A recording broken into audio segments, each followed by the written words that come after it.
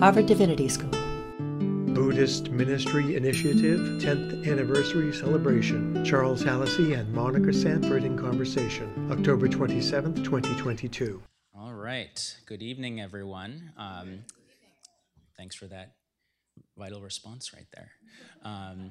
So I think we're at a critical mass where we can get started. I'm really happy to be with everyone here in person, online. I see we have a growing number of folks joining us on Zoom. So thank you all very much for being here with us. My name is Jonathan McCransky. I'm the new Multi-Religious Ministry Initiatives Coordinator with the Office of Campus Ministry here at the Divinity School, in which capacity I coordinate the Buddhist Ministry Initiative, which is a fulfilling and happy job, to be sure. And as an HDS staff member, an alum of the MTS program in Buddhist Studies, and as a beneficiary of the Buddhist Ministry Initiative when I was here as a student a few years ago. It's my great honor to be with all of you tonight to introduce our co-hosts for the evening. And so without further ado, here they are. We have Reverend Dr. Monica Sanford and Dr. Charles Hallisey. Reverend Dr. Monica Sanford joined Harvard Divinity School as Assistant Dean for Multi-Religious Ministry in September 2021.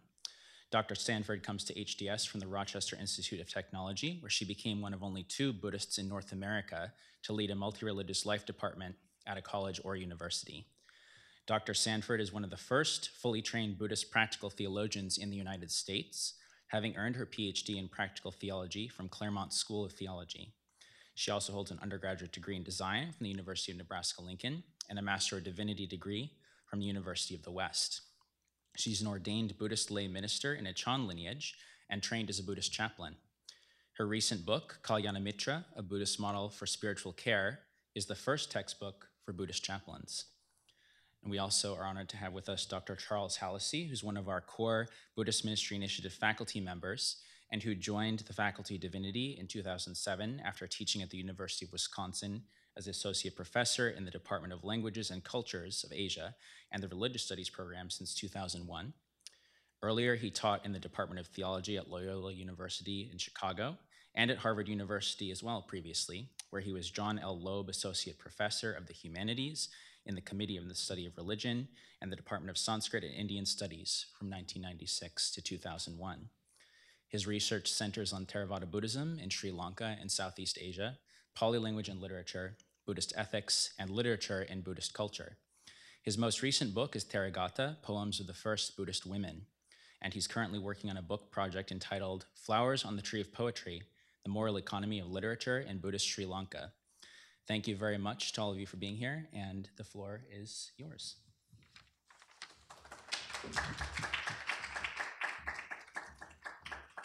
Thank you, Jonathan. Of course, we have to start our program tonight with a wonderful thanks to the Robert H. N. Ho Family Foundation for all of their support of the Buddhist Ministry Initiative over the last 10 years. I just want to say a little bit about the history of the foundation first. Robert H. N. Ho was born in 1932 in Hong Kong as the grandson of the prominent businessman Sir Robert Ho Tung and Lady Clara Ho Tung. He's the son of General Ho Shai Lai and Hesta Ho Tung Ki Fun. Following his early education in Hong Kong, he received degrees from Columbia University and Colgate University. In 2005, he established the Robert H. N. Ho Family Foundation to support programs in the arts, culture, the environment, and Buddhism. With historical roots in Hong Kong, the foundation has a truly global vision, supporting Buddhist temples in both Hong Kong and Canada, as well as numerous programs in Buddhist studies, arts, and ministry at schools such as Harvard, the University of London, the University of British Columbia, University of Toronto, Courtauld Institute of Art, Stanford University, Claremont McKenna College, University of Wisconsin, Columbia University, among many other initiatives and partners. Recently, the foundation has begun to focus on the environment and care for children and young adults in order to build a better future for everyone. The global scope of the foundation is truly amazing, a deep form of Buddhist dana or generosity. So I want to take a little time at the start of our program before we hear from our wonderful alumni just to reflect on the history of the Buddhist Ministry Initiative over the last 10 years. And of course, I can't do that alone because I haven't been here for 10 years. So I'm happy to welcome Charlie, Professor Hallisey, to have a little conversation with me. So we sometimes, as Buddhists, like to consider the causes and conditions that bring anything into being, really. And while the BMI is currently celebrating a decade of work, the seeds for this initiative were planted much, much earlier, arguably with the establishment of Harvard College in 1636, or then with the creation of Harvard Divinity School as one of the first graduate schools of the college in 1811. And HDS was the first non-sectarian theological school in the nation. And that's really notable. It was really radical at the time to be able to educate Christian ministers of any Christian denomination in a single school. About 200 years ago, that was a very radical move. But that trend towards inclusiveness has just continued to broaden, especially with the founding of the Center for the Study of World Religions, which was in the 1950s, that started bringing scholars of Buddhism and Buddhists themselves to campus. And I want to jump forward from there. There's some really interesting and important history that we've uncovered in between, but I want to jump forward closer to our own time and ask you about the establishment of the Hershey Chair in Buddhist studies, and in particular about the arrival of the person who holds that chair, Janet Gyatso. What was significant about that? I have a lot to say about that. Some things that were very significant for me personally, but I won't go into that. Let me also just say that Dean Sanford Monica's reference to a very long history going back to the establishment of Harvard College for the preparation of a learned ministry, that now I can imagine that Dean Hempton, when he has so much time on his hands, that we'll have a book coming from him on reimagining Puritan history, in which we see that it's all meant to lead up to the establishment of the Buddhist Ministry Initiative. So just say that the Buddhist Ministry Initiative kind of impulse, the crystallization of it really is due to the generosity of the Ho Family Foundation. But it's equally true that without the imagination and the generosity of Barry Hershey in establishing the chair of the Hershey Chair of Buddhist Studies here at Harvard Divinity School, that there would be no Buddhist Ministry Initiative without that. That part of the discussions that took place in the 1990s about the definition of the Hershey Chair was the desire to find some scholar that would be comfortable both among academics and talking among academics and talking among Buddhists in ways that say a comfort and not an opposition between scholars within the Buddhist world, people practicing within the Buddhist world, and then academics who are learning about Buddhism, to kind of bring those two together. In that, I think that the seeds for Barry Hershey's vision landed on kind of well-plowed soil here at Harvard Divinity School because of the direction of Wilfred Cantwell Smith at the Center for the Study of Religion, in which he had a very clear aspiration for all of us studying any religion, that academics should be able to make statements that were true in two communities at the same time. One, an academic community, and then also the community that was being spoken about. I can also just say, and it's a sign of my age, that kind of seeing longer histories, that I had the good fortune to be the colleague in the 1990s of Professor Masatoshi Nakatomi, who was appointed the first professor of Buddhist studies teaching in the Sanskrit and Indian studies. He was appointed in 1957, I believe. And he was also a member of the faculty at Harvard Divinity School.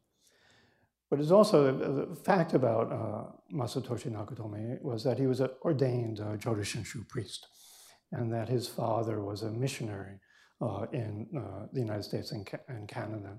It was simply just an accident of family that Nakatomi was in Japan visiting family when the Second World War started. And so his family was interned in terms of the dislocation of Japanese citizens in the United States, and he was in Japan. He taught a number of really leading lights of academics in North American Buddhist studies. Robert Thurman, Jeffrey Hopkins, Alfred Bloom, Paula Arai, Duncan Ryokan Williams, all of whom had this style of being able to speak in two communities at the same time. One other thing I just want to add, because I was an MDiv student at Harvard in the 1970s, that I think one of the things that was happening is that Harvard had a long openness to kind of trying to address the needs of students that didn't find welcome homes elsewhere. So when I was a student, the largest demographic cohort of students at Harvard Divinity School were Roman Catholic women. And so that people looking to do ministry in a community that didn't have the resources to help them to do that. But with the appointment of Janet Gaucho, I would say, she served as a catalyst to take these things that were suspended separately within the life of Harvard Divinity School and to kind of bring them together, and like any catalyst, to have something kind of filter out things to assemble together to create a completely new kind of possibility of things that were there. In some ways, just by her own imagination and vision of what she saw as possibilities of things that were happening here, and then the imagination of another future. Thank you, Charlie. As you mentioned, Buddhism, as we know, has been an area of serious study in the Western Academy for many decades, and Harvard has been home to some of the leading lights, both in the terms of the academic study of Buddhism and the people who could speak to Buddhist communities themselves. All of these areas, text translation, Buddhist philosophy, psychology, cosmology, history, literature, art, archaeology, they've really been the study of very deep scholarship. So what is unique about the study of Buddhism at Harvard Divinity School? I mean, you talked a little bit about speaking to the two communities. So what's unique about the study of Buddhism at HDS that we don't find in other institutions and other Buddhist studies departments? So let me just give, me being me, I'll give a caveat about talking about uniqueness. So when I came as a student here to Harvard Divinity School in 1975, one of my undergraduate teachers, who was a graduate of Harvard, got his PhD here, advised by Professor Nagatomi, but it was from Texas. And he gave me the good advice. He said, what people at Harvard don't understand is just how parochial they are. And that they cannot imagine that there's 100 students at the University of Texas who would be valedictorian at Harvard. And so the idea that, Harvard is unique, we do have a specialness, but part of what I think the real vision of the Buddhist Ministry Initiative has been is to kind of reach out and recognize there's lots of other places that are doing things that we really need to kind of depend on, encourage, help them to do what only they can do. That being said, let me say that discerning the uniqueness, the specialness of the study of Buddhist studies at Harvard Divinity School, I think requires seeing the distinctiveness of Buddhist studies at Harvard more generally. And it's a very unusual configuration that is here now.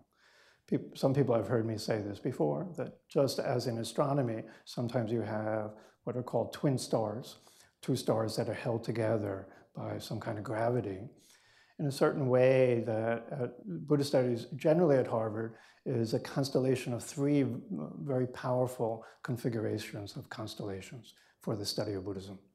One is in the Divinity School that I'll come back to, but also a real center of energy is the Committee on the Study of Religion, locating the study of Buddhism within the traditions of the academic study of religion.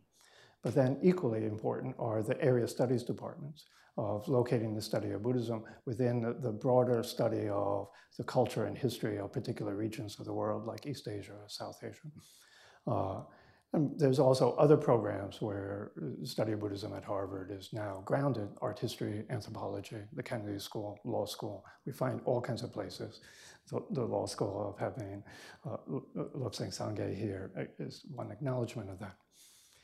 The other thing that has happened at Harvard, connected to the Divinity School, because the Center for the Study of World Religions is part of the Divinity School, that it created a part of the energy for the study of Buddhism for a very long time. The first director of the center, Robert Lawson Slater, was a scholar of Buddhism, and his work is still worth reading today. In the 1970s, it had, throughout its history, had a mission of bringing scholars from around the world to live and study at Harvard, live in the center to study at Harvard. The first person that I studied Buddhism with ever was one of the visitors to the center, a great Buddhist thinker from Sri Lanka, Mahinda Palihawala, who I had the good fortune to study with in 1972. The Dalai Lama was brought to Harvard on his first visit to the United States, when the United States finally allowed him a visa to come here to speak in 1979. And then again, he gave a week's commentary on the Bodhicharya Avatara during 1981, which I also had the good fortune to be able to hear. And then the Monshu, let's say the Pope of the Nishi Hongonji school of Jodo Shinshu in Japan, was also part of an interreligious dialogue at the center in the late 1980s. So with that larger background, would you say, oh, the Divinity School has created like this third star that is affecting the other two of area studies and the study of religion? On the one hand, it's providing a context for the education of a learned Buddhist ministry for American Buddhism, what I would say, with an incredible international awareness that many of the other places that are doing this don't have the same international awareness that the Divinity School, because of the Buddhist Ministry Initiative, has been able to kind of aspire to. It's been an effort to make Harvard less parochial by just saying there's other places that know things that we want to learn from. There's also, I would say, that it is creating the study of the preparation of Buddhist ministry education within a multi-religious environment that is particularly unique.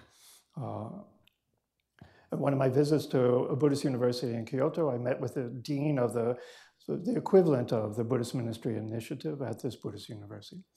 Told him about what we were doing here in a multi-religious environment.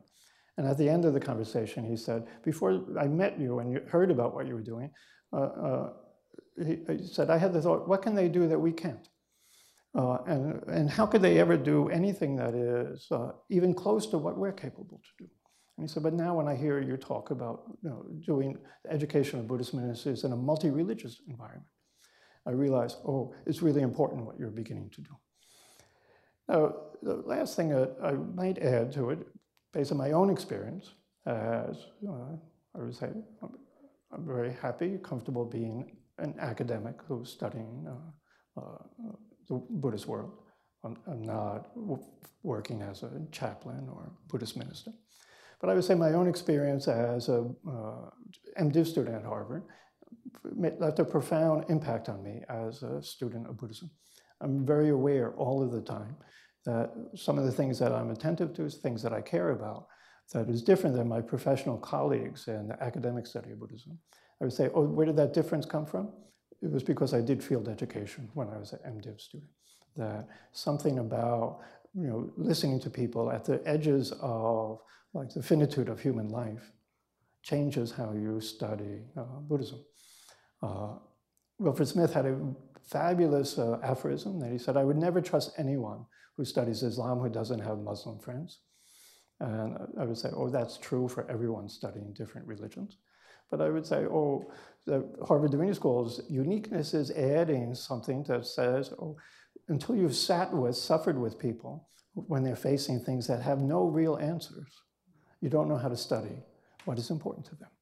And so in that, I think what we're doing is pulling out of the area studies and the academic study religion programs of how to study Buddhism, another dimension that they're not able to have access to themselves. So that's what I mean by the constellation of the gravitational pull between three different stars.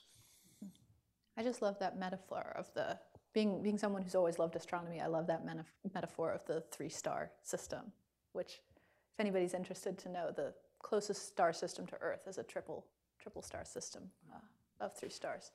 So I just want to emphasize, that point for a moment of educating a learned Buddhist ministry, because prior to the last couple of decades, Buddhists and other religious minorities in America have not had that kind of opportunity to receive a graduate level what we call theological education, as much as we can argue over whether that word applies or not, theological. But it hasn't been an option until very recently.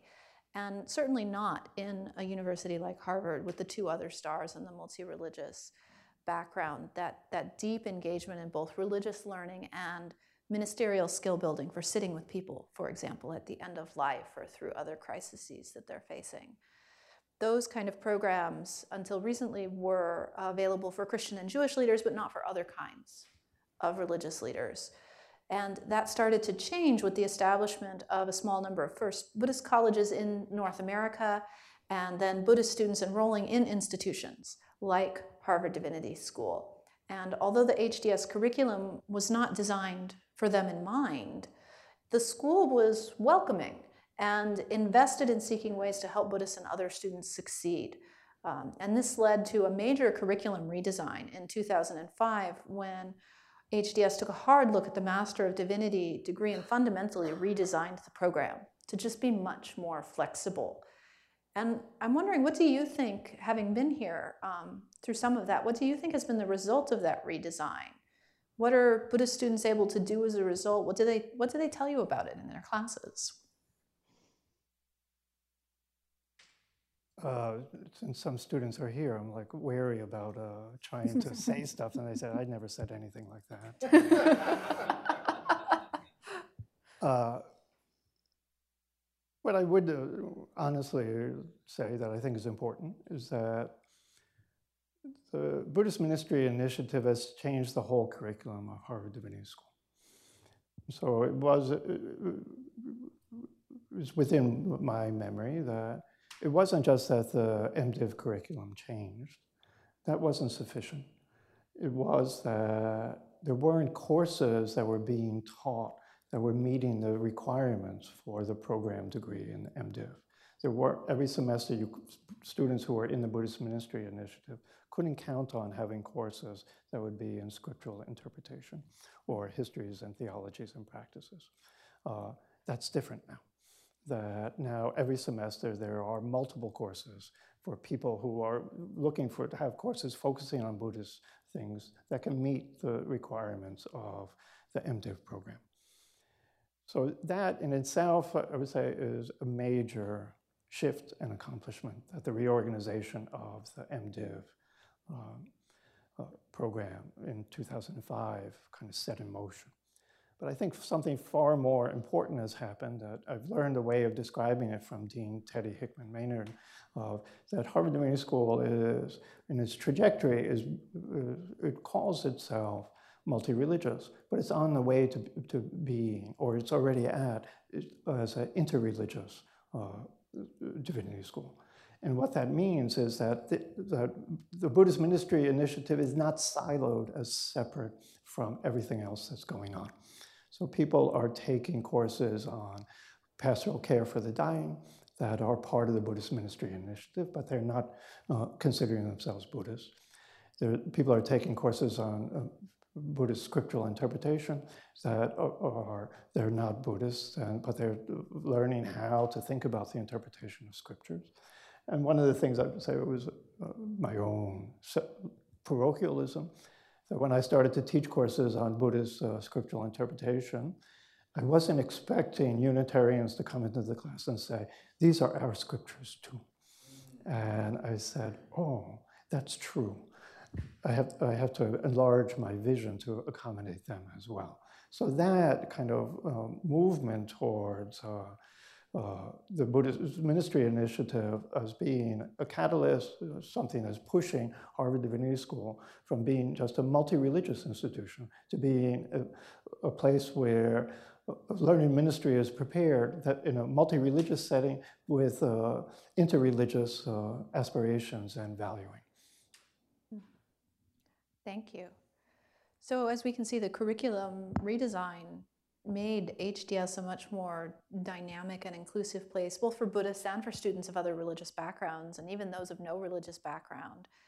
And that included one student who connected HDS to the Robert H.N. Ho Family Foundation, who saw that potential to invest that Philip talked about in the next generation of Buddhist leaders. So the BMI was then formally founded and held its first programs in 2012, and you've been here and intimately involved with that entire process, including serving as the academic advisor for our 3 current international Ho scholars and numerous other students. So as Buddhists, we don't often talk about pride, but I'm going to ask you, what are you most proud of over the past decade, or what are you most happy that has happened as a result of all of this work over the past decade?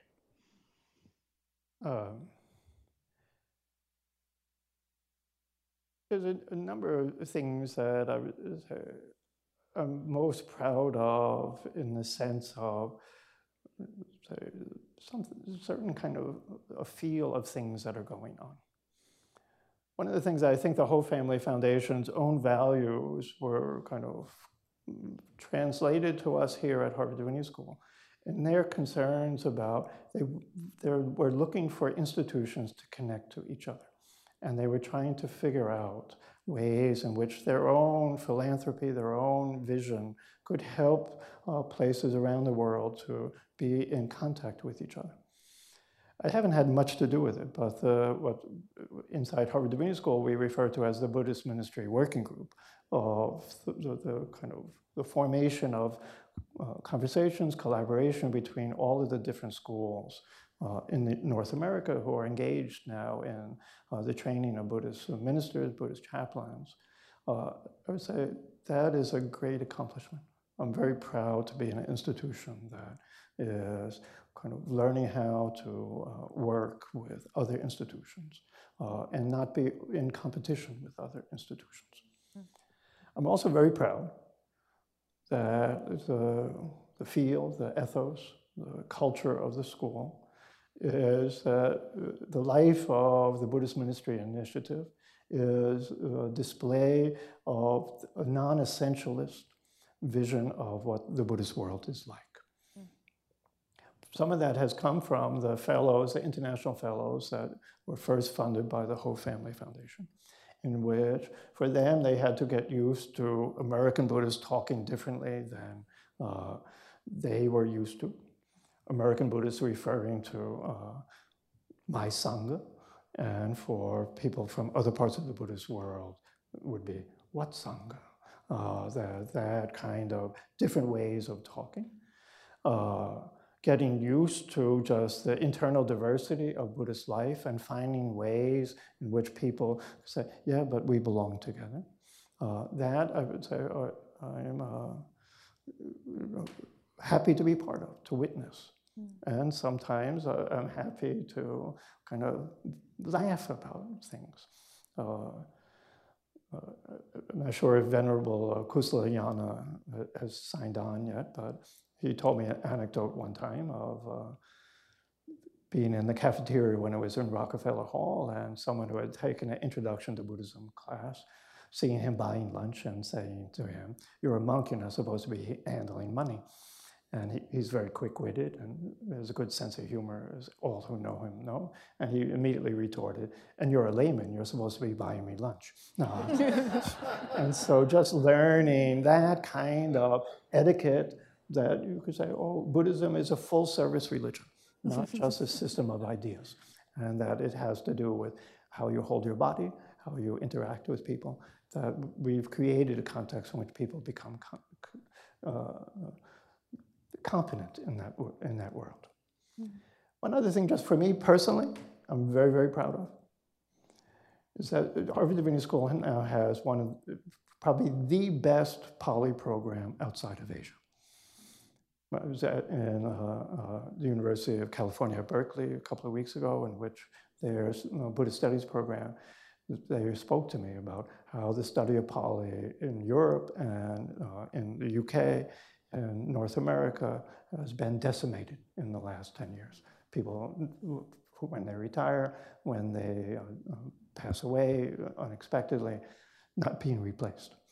And so in the face of this kind of loss of learning, opportunities to learn, Harvard Divinity School has taken like the study of Pali out of the Area Studies South Asia Department and moved it over here, made it part of the Buddhist Ministry Initiative, in which we have probably the largest program of 3 years all the time of courses for 3 years of poly being offered.